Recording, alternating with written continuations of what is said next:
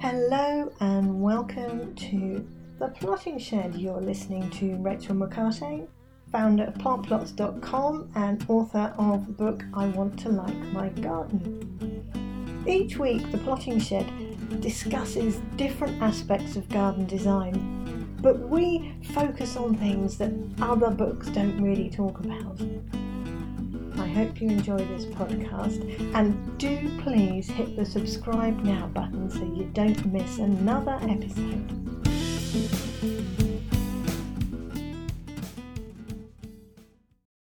Well, hello and welcome back to The Plotting Shed. It's lovely to talk to you. You're listening to Rachel McCartney. I hope you've had a really wonderful week.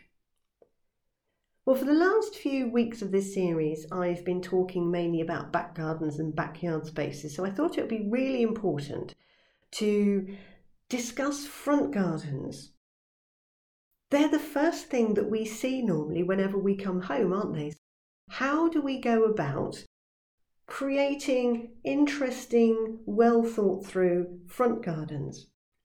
The first thing I wanted to say to everybody listening is that the front garden is not a small version of a back garden, and neither is it just a big border. It's much, much more than that. With any design principle, we need to understand how we're using something, why we're using it, what we're using it, and more importantly, how we want it to make us feel when we are in the garden. But we don't use a front garden really, do we? We just transit through. The front garden, your front yard, is an interface. It's also your defence barrier. It's the first thing a visitor will see about your property. It's the part that when you come into the front garden, walk up your drive, drive up your drive, it's sending the message to you that you are home. It's the buffer between your house and the outside world.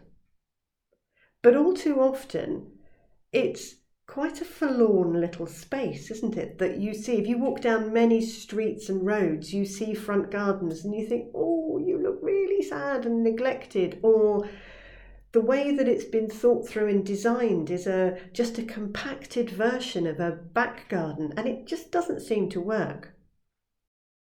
So what kind of things do front gardens have, and why should we challenge that convention? Well, one of the obvious things that we always see in a front garden may be that you've got your boundary wall between the end of your garden and the sidewalk or the pavement, and we have a hedge. And there may be this sort of green, usually straight, level, tall hedge. Could be that there's a low wall or there's some fencing, but there's a barrier. There's a visual barrier between us and the outside world.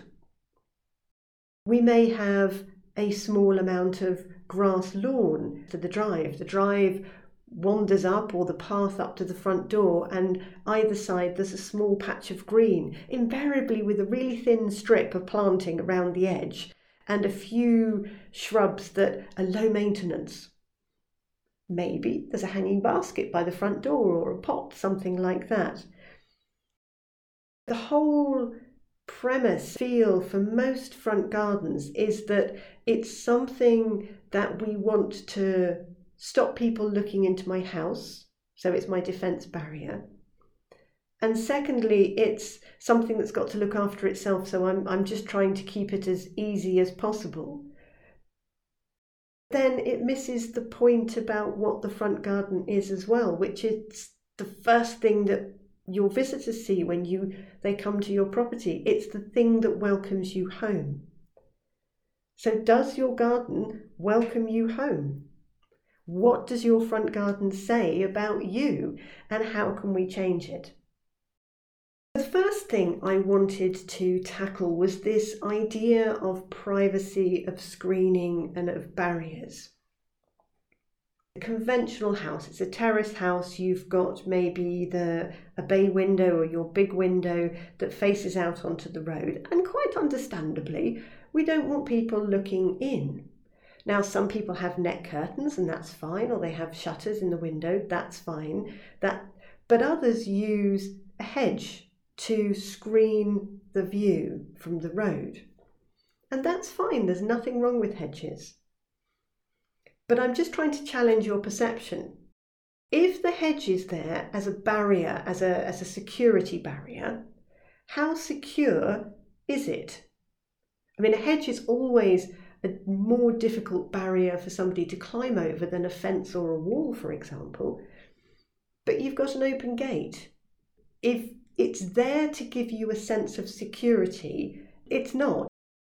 More importantly, it becomes, from the inside view looking out into your garden, what do you see? You just see a big green wall in front of your window. Now, that's fine because people can't see in, but is it really the best that we can do? Is there not another way that we can have that privacy or that sense of privacy, but also have something beautiful to look at? Surely that would be a better option than just simply a grass lawn between myself, a few plants under the windowsill, then a small green lawn, and then a tall hedge. Invariably, that green lawn doesn't usually thrive because it's in the shade of the house and the hedge. It's competing with nutrients that the hedge are taking, and often it doesn't look good. So sometimes front gardens look a bit neglected and forlorn. The way around that, and it's very simple, and again, there is a link I'll put on here for the show notes about front garden design, which is on my website. But a really good trick is to take away the end barrier, by the pavement. You may have a low fence or a wall there. That's fine. I'm not saying take that away. I'm just saying take away the big oppressive green element. If you put something beautiful in the middle of your front garden between your window, and the pavement, that would act as just a good screen. A small tree, a beautiful shrub. You don't have to have a 6-foot hedge, because all that does is it encloses our space from outside. It takes away our light. It reduces my enjoyment of the front of my house because I've set something up on the wrong parameters. Think, what's the minimum height that the hedge needs to be in order that the average person walking past on the street can't see straight into my window? It doesn't need to be higher than that. Just think about, rather than just letting things be as they've always are, challenge, see if you can improve the design of your front garden.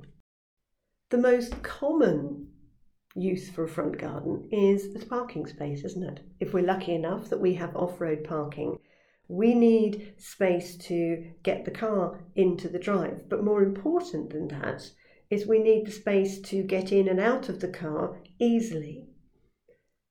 Often when you see drives and parking, that's quite awkward. Changing the drives and the hard landscaping is obviously a difficult thing to do. But if you are starting from afresh and that you've got this blank canvas for a front garden, do the scale drawing, but also get the scale drawing of the car with the doors open. How much space do you need to get out of the car, walk round the car and get to the front door? Because that's space that you can't have vegetation interfering with. Well, you can, but obviously it's a pain in the bottom. You don't want to have to step over something, walk round something, duck underneath something. So the car and the access dictates how much space you have left for plants. If you don't have parking space, you've generally just got the pathway up to the front door. I'm taking this journey now from the outside world to my space. What can I do to make my space, that journey, those 10 steps, those 5 steps, make me feel like I'm arriving home? And often with the planting schemes in front gardens, people don't want to give themselves too much work. So there's usually a lot of shrubs that are static, they're green, they don't move, they don't do much, which means it doesn't welcome you home, does it? They're just there. It's the same thing every single day. So I think about the emotion that you want to feel when you're walking up the drive to come home, and try and think about plants that will help you develop that feeling. It may be relaxing. It may be that you want to just have happy flowers as you walk up the drive, or there's a smell, there's some scented plants that you've put in that just begin to smell them. It's all about evoking an emotional response. Now, a lot of you may say, yeah, but if I put plants in the garden and I have this and that, they're a lot more work. Well, what's more fiddly? Trying to mow a 4 foot by 3 foot patch of grass with the mower once or twice a week, or stopping the weeds in the lawn because it looks really forlorn. What takes up more time? I would suggest, if you've got a really small front garden, I would ditch the idea of a lawn or grass altogether. Or you can embrace what the local councils are doing in all sorts of places around the world these days, is that they are rewilding the grass verges. They are allowing them to become natural habitats. It's a thought process to go, well, I'm just going to allow that into my front garden and have this wild grass space. But it would then be mirroring the rest of your environment. It might be a nice change. You might set a trend. And then you've only got to cut the grass once a year. But as you walk up your drive, yeah, it's a natural, less managed grass meadowland with a few wildflowers and a few weeds, but it will be abuzz with life and activity. It's an option, isn't it?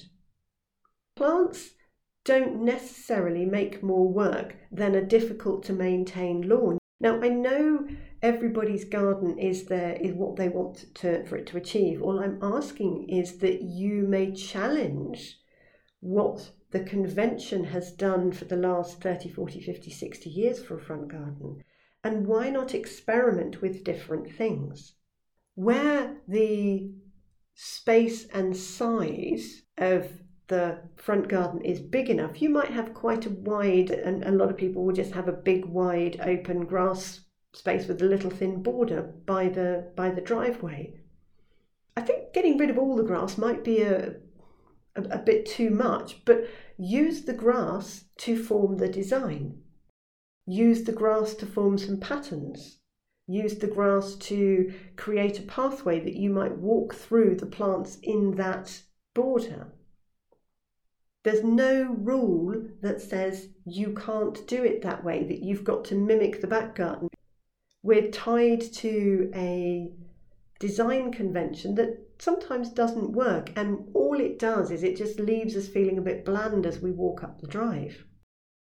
In terms of plants and things that I would look and choose to use, from a design perspective, I like change. Change brings expectation. Change brings anticipation.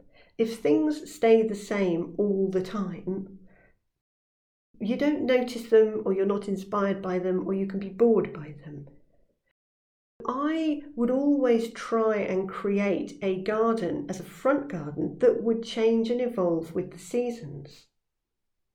And one of the best ways to easily and affordably do that is to use a lot of bulbs. You can layer bulbs 2 or 3 bulbs deep in the borders that you've got. Each season, as we progress through, something else will be coming up through and poking and beginning to flower, and then will die back down again. You can use perennials that die down in the winter. And I know you say, yeah, but that will leave the garden looking really bare and boring. Well, yes, it does.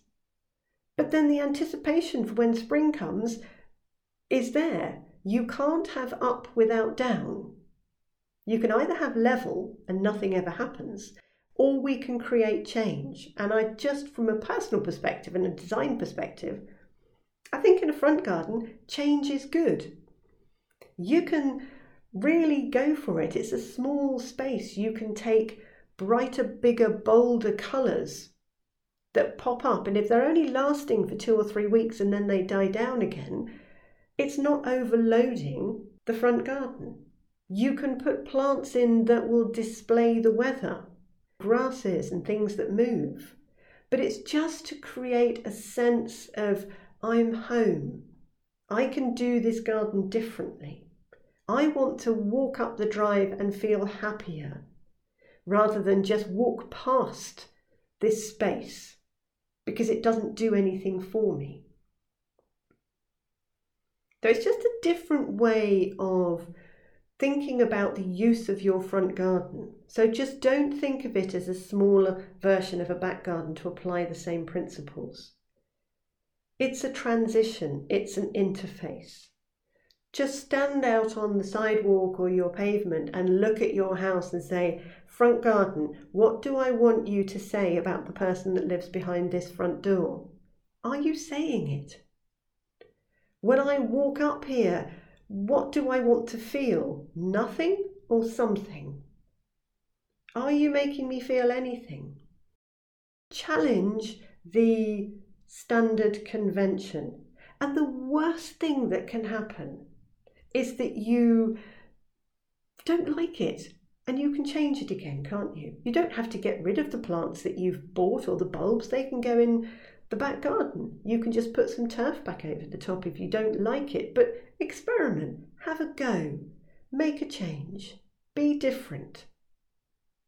Use your front garden as a voice. Use your front gardens as something that enhances your welcome home. Don't let it just be a forlorn, empty space. Right, next week, up slopes, down slopes, uneven ground. What are we going to do? That's a bit of a challenge, isn't it? So I will speak to you next week. Bye for now. Well, thank you for listening. You have been listening to Rachel McCartain of The Plotting Shed. If you've got any questions about this podcast, please email me, rachel@plantplots.com, or you visit the website with loads of different information on garden design and gardening advice, along with planting plans that you can download. You can look at the designs that we've created. So do take a look, and please do hit the subscribe now button so you don't miss another episode. You can also donate if you go onto the website plantplots.com. There's a little button there saying you can buy me a coffee. So all donations will be hugely appreciated.